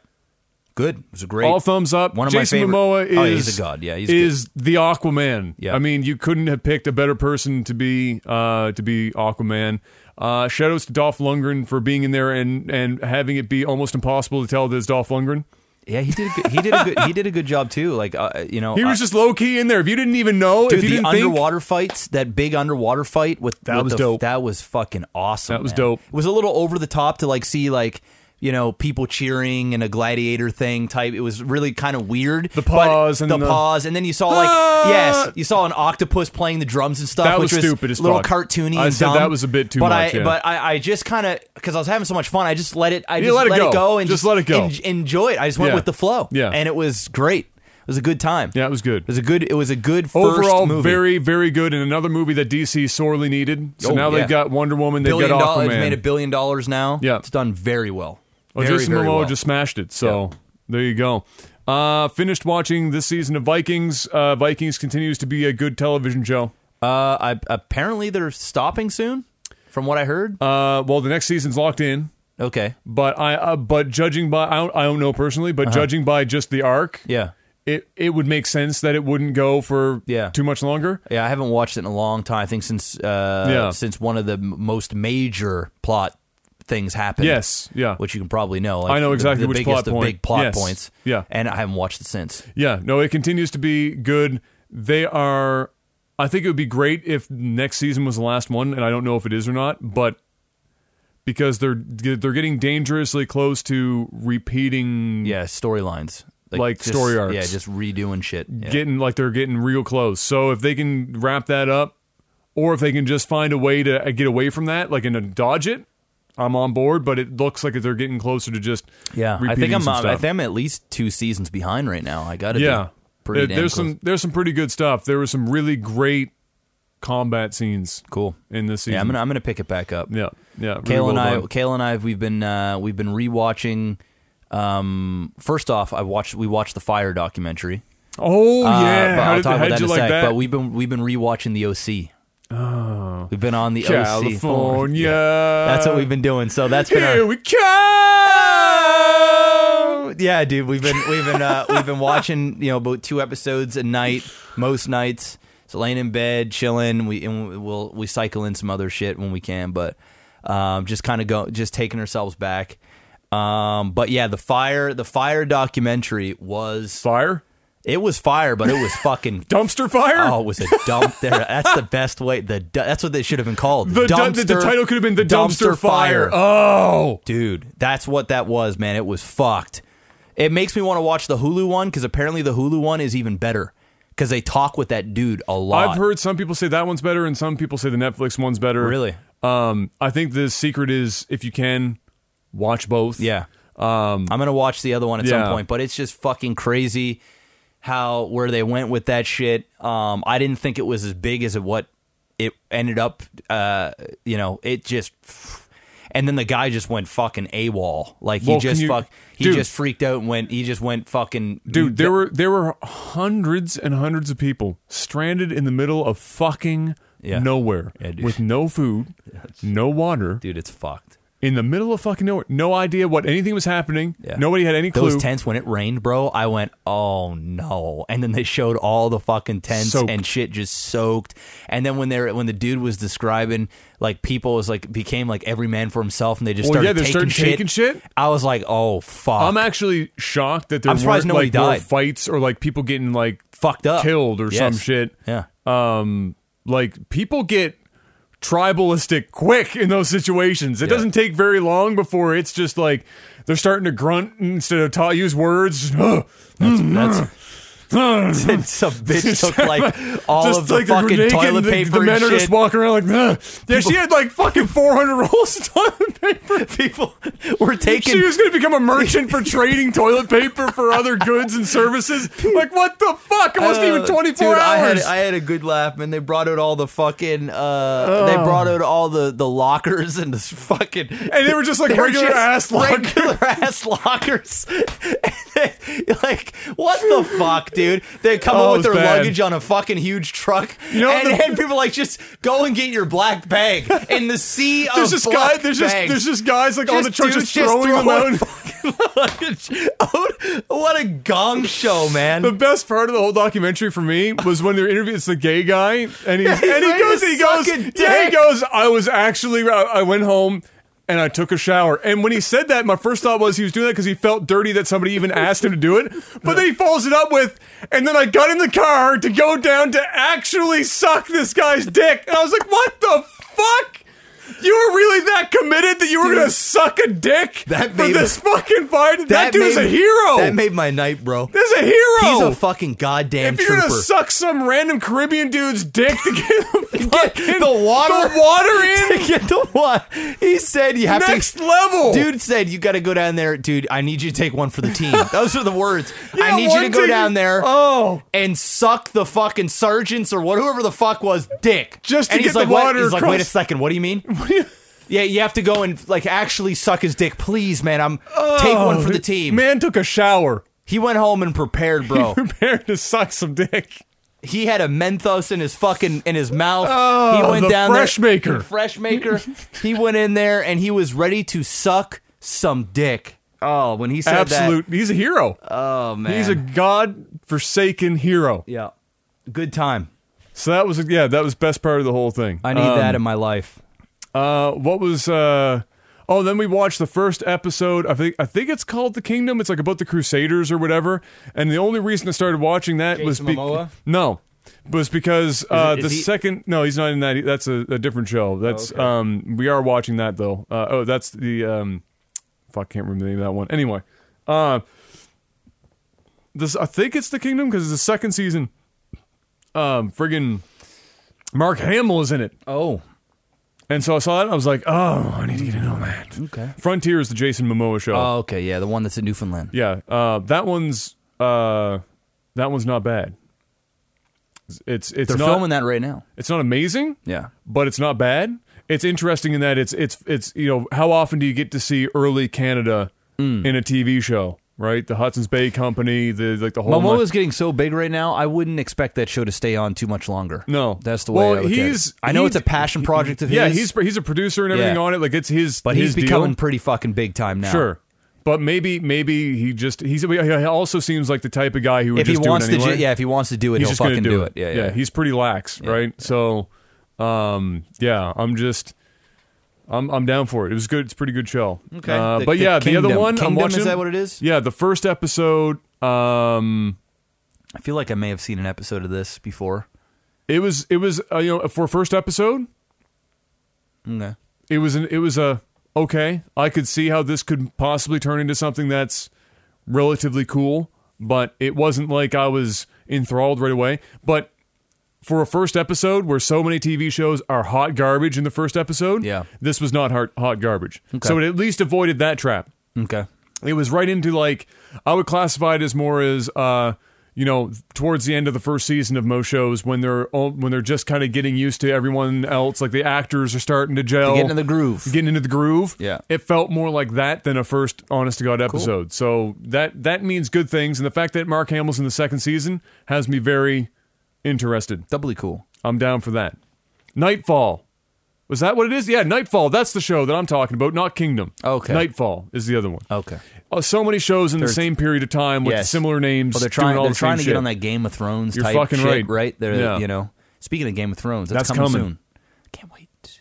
It's coming. So each episode, there's 6 episodes, and I think they released the times. The vast majority of them are about an hour and 20.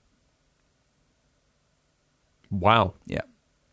So it's lengthy. They're like feature length shows. Yeah. Just short of a horror movie on Netflix. Exactly. So we got six episodes left. We're like 2 months out. Yeah. 2.5 months or so. And then we finally get to see what happens in the Game of Thrones. Oh baby. Yep. It's coming. God, I hope that show ends well. I would be so disappointed if that just feels weird. I think it's going to end well. I hope so. I hope we don't get blue balls on that one, too. Somebody better end up on that Iron Throne at the end. Let's just put it that way. Because if everybody dies or whatever, and it's just like the fucking White Walker. The last 2 people stab each other simultaneously, or that, and then it's just like a drone shot zooming out over this battlefield of nothing but dead bodies, and then cut to the credits. No, there's no way. There's just no way. Oh my. Clegane Bowl. Everyone's waiting for the Clegane Bowl. Yeah, the mountain and the dog. Mountain and the dog. Just the 2 fucking dudes, the brothers, and just fucking killing. They're brothers. Yeah, they're brothers. Yeah, the Clegane Bowl. That's going. That's going down, bro. Yes, absolutely. They're going to fight to the death. I think they're both going out. I think those guys are going to get. That might be the one where they both simultaneously kill each other. Yep. That might actually happen. I you know what I'm predicting for that? I'm predicting that the mountain will be getting the best of Is Arya going to come? No. I think the mountain is going to get the best of what's his face? Who's the other dude again? The dog. The dog. I can't think of his name off the top of my head right now. So so the mountain is the guy, the big fucking. He's basically been brought back from the dead. Yes, at this he's point. like a fucking juggernaut at this point. They've juiced him up. So I think what's the Hound. There it is. The Hound. That's it. So I think what's gonna happen. See, it's been so long since I fucking watched the show. Yeah, the dog. The dog, the Hound, same thing. same fucking thing. D-O-double-G. I think what's gonna happen is this. I think the Hound is gonna get fucked up, right? Okay. Like he just can't beat this undead fucking. This undead. Is he going to have to use fire? I think what he's going to do is he's going to burn himself alive with him. Oh. So he's going to face his biggest fear, and while he's also going taking while him also out. Like dying. Bear hug? Bear hugging, either throwing himself in fire with him, or self-immolating monk. Exactly. He's going to literally burn himself to death while killing the mountain. Coincidentally, with fire as well. I can see that. I think that's how she's going to go down because I don't see how the Hound is going to survive this. I don't think that's what's going to be for his character. I think what would be cool for his character is seeing that or getting Arya to light the flame that will burn them together. So Arya he's on the list. Yeah. So he's going to be there, and they like each other.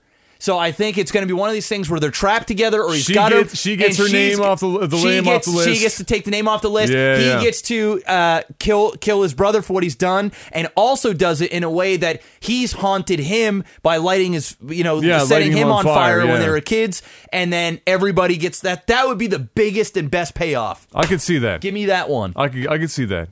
That would be fire. But it's also too on the nose for Game of Thrones. But if I could get it on the nose for that, yeah. give me that one. The dog. The dog. It's a spin-off series. Who let the dog out? Exactly. Who? I believe it's time for some tech support, Jeff. Let's do it. Tech support.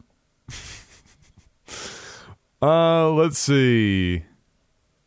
Nathan asks, "Hey, Jeff and Adam, as someone who has an XLR microphone and an interface and has been interested in but never had an inkling of an idea of where to go or where to start, how does one get into voiceover work? Any tips or tricks for someone looking to join that industry?" Wow. I've been getting a lot of these questions as of late. Well, as soon as you enter into something, then it's like you're now the master, and now we need to ask the questions. Here's my pro tip. Mm-hmm. Be ready to do a lot of reading. Yeah. And be ready to do a lot of research on best practices. And then be ready to do a lot of shit that is going to be monotonous and you're going to hate. Like doing a lot of auditions. Yeah. Pretty much over and over and over and over and over and over and over again. And getting nothing. And getting absolutely nothing. Yeah. Be ready to, if you're really going in full bore, spend a good chunk of change to get yourself set up. Not necessarily in microphone equipment and stuff, but if you're going to do something beyond just running a Fiverr, which most people should probably do in that industry anyway when you're doing it from home, you're going to be spending some money on pay-to-play sites. Yeah. You're going to be spending some money probably on some coaching to really tighten yourself up so that you're not wasting your time on said pay-to-play sites trying to fall into that groove. Yeah. You're going to take some time to figure out what it is that your voice is particularly apt at. Yeah. Because not everyone can do everything. Most people have a category that they excel at. Yep. And they've got to lock it in. Yep. But that's really the core of it. The other thing is your room. From a technical perspective, here's my piece, and you can do more of the rest of it. Because I'm more of the technical side than anything, because I haven't done enough auditions to really give more advice than what I just did, is the room does more for your audio than literally any piece of equipment you could ever purchase. Yeah. Literally any, like you could have a mediocre microphone and a mediocre interface and put it in a good room. It will sound better than a lot of these people going out and spending a lot of money on an interface and a Neumann and putting it in a shit room and not knowing what they're doing with it. Yeah. So being in a good room and knowing how to do proper gain staging and equalization and compression is going to be way better time spent than spending a whack of money on really high-end equipment right out of the gate. Yeah. I'm not saying you can take a fucking blue snowball and make magic happen, but you can take like an AT 2035 or a 4040 in that neighborhood that $200 to $300 microphone and make it sound great and make it sound like $1,000 microphone if you're in a good room and know what you're doing. And that's the pro tips for that. I won't get into the nitty gritty of equalization and compression because there's lots of stuff out there to read about it, but the core of it is the bare minimum when it comes to EQ. You should be doing more cutting of frequencies than adding of frequencies. You really only add frequencies if you're going for a really fucking specific sound. Yeah. Otherwise, you're really just cutting stuff to make your voice sound more intelligible, clearer, and getting rid of any latent kind of room noise, boxiness if you're in a small room. Maybe some high frequency if you have really reflective walls, stuff of that nature.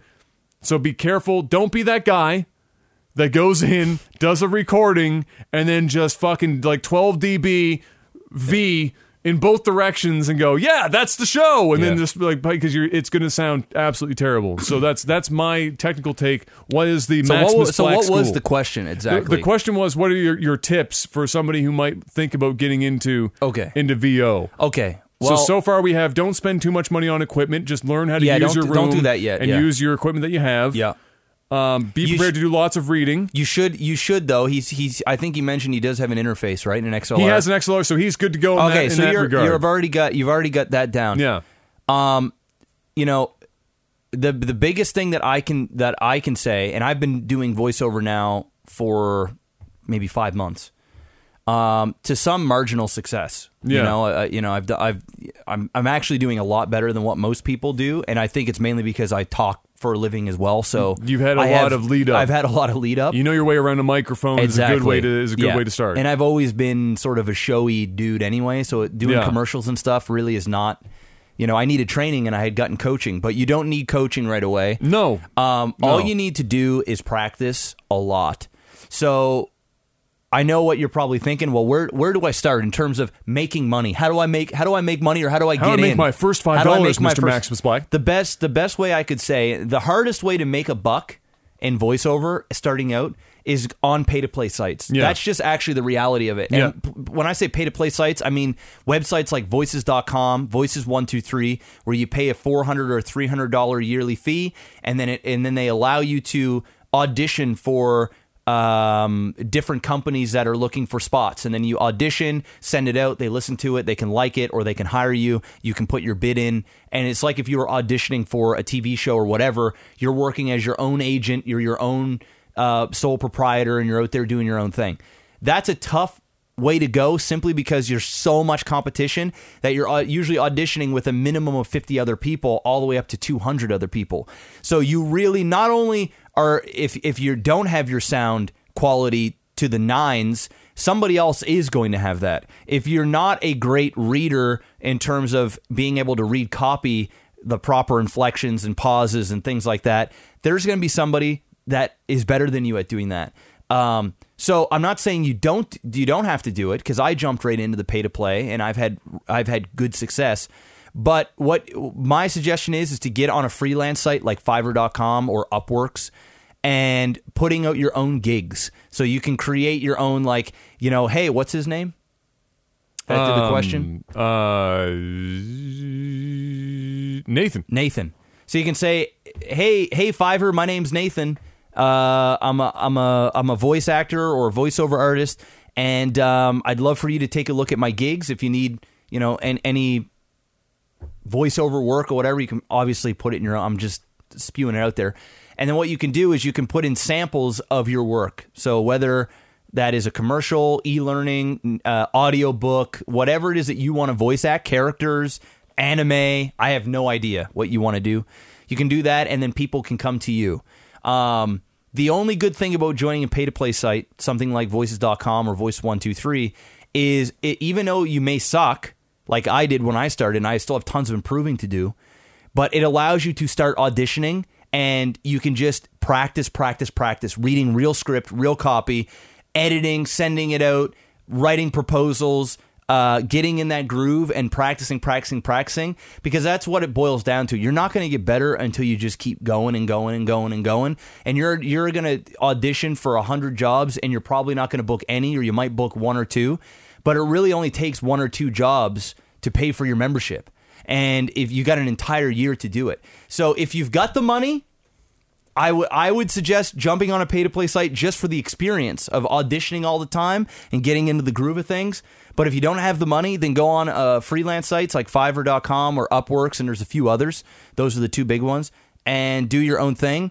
And like what Adam said, the most important thing in terms of quality is your room. So if you're recording in a place that's hardwood, you're in a small room, and it sounds like you've got this sort of boxy, reverby sound in the background, that's going to be really hard to treat when you're editing in post.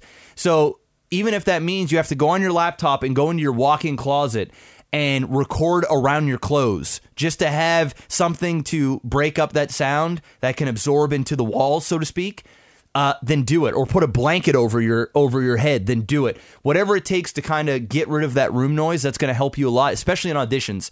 You'll notice in the freelancing world, you can get away with sounding a little bit more amateur, because most of the people that are going on those are people that are not looking. They are looking for professional sound, but they don't have that level of expectation as, say, a pay-to-play site does. Because with the pay-to-play site, you're up against professionals. It's just, and you're also up against other scrubs like you that might be new, but it's going to be much harder to get those jobs. Places like Fiverr, if you're just looking to make a couple of bucks and get some experience, and go ahead and do that. So that's the biggest thing for me is read. I'm dyslexic and I'm still doing fine, and it's helping me a lot reading much more. I'm becoming much better. It's helping a great deal. So read a lot, audition a lot if you can afford that, and work on it every day. Take an hour or two out. And what Adam said, too, is there's a ton of content that you can watch. My suggestion is to just watch YouTubers that talk about voiceover, go on forums, join Facebook groups, those sort of things. That'll help you out a lot. And you'll notice there's a ton of people that are also in the same thing. So there it is, without talking about that too much. Yeah. I'll give one more piece. Yeah, okay. One more relatively short piece. If you're going in completely dry on this, where Jeff and I talked into a microphone for 8 years, so we're comfortable around a microphone to begin with. If you're still trying to figure out, and even if for Jeff and I, we had to and continue to have to relearn how to deliver the phrases and stuff like they want to hear it. Mm-hmm. And the best advice that I can give as somebody who hasn't paid for training yet, will eventually, but I want to go as far on my own to get the experience as I can first, is go and just watch a shitload of commercials. Yes. Recent commercials. Yep. Because more recent stuff is in this everyman conversational, but it's not really. It's not the car salesman. It's not like you and I talking in a podcast. No, but it's also not, wacky inflatable arm flailing tube man, radio host type shit either. Yeah. It's a weird fucking hybrid. And sometimes it's hard to discern how you're supposed to do that with your own voice. Yeah. So if you go and watch a bunch of recent commercials to get an idea of that cadence of speech and how to end things with inflection. Yeah. Everything is this weird. This is over and over again, and it sounds when you speak like that, you're gonna go, man, I'm just sounding like an announcer. They want that. They want that. But not. They don't want that. Yeah. But they want it. They don't want come on down. Yeah. It's like if you want to be on if you want to be on Life's a Glitch TV for When Cheese Fails, go to our website lag.tv. Yeah, they don't want that. They want more of like, if you want to be on our When Cheese Fails season, come check us out on lag.tv. Yeah. Something like that, right? Where you're still kind of selling, you still kind of sound like it's an advertisement, but it's not like, the radio it's shit. Not the radio shit. They don't want that. They want this like weird hybrid. They'll tell you they don't want it, but they still kind of want it. So you got to like do that. So the best thing to do would be to just watch YouTube videos of other. I've done that plenty of times. Yeah. Especially when I get an audition. Like say there's an audition for, like I did a thing for MasterCard last month. Yes. Yeah. And so what I did is I went and watched all kinds of MasterCard commercials when I was doing the audition. And I watched all the Samuel L. Jackson ones, like all these stuff. And you start to pick up on things. Nobody really sounds like they're announcing, but they're still selling you some shit. Yeah. But they still also want to sound like me and you are just fucking chilling here and talking. And so you just gotta learn that weird thing. So research, read, and keep auditioning. Don't give up. It'll come. Literally anyone right now, because of what people are looking for. Pretty much anybody can get into it. Yeah, if you have a voice, go for it. You're pretty much good to go. Let's see. Let's do one more. Will asks, what games did you love so much that you bought collector's editions or ultimate editions of? You had Skyrims. Yeah, Skyrims I bought, and I bought like Call of Duties back in the day. Black Ops, I think. The original Black Ops. And the Modern Warfare. That came with the... night infrared, vision goggles. The night vision. Yeah, that's it. The night vision goggles, and I got the one with the remote control RC car. And then I've got the Skyrim collector's edition. Those, I think, honestly, are the only collector's editions that I've ever. Oh, I bought the StarCraft stuff. Yeah. So the Legacy of the Void, or like the Wings of Liberty. They had like extra big fucking box things that you could buy. And that's it. For me, it was Oblivion. I bought the collector's edition of that, so I have that little like the coin and everything that it came with, the septum. I bought one of the, I think it was Forza 2. I bought the collector's edition of Forza 2. I bought the collector's edition of Halo 2. And Halo 3.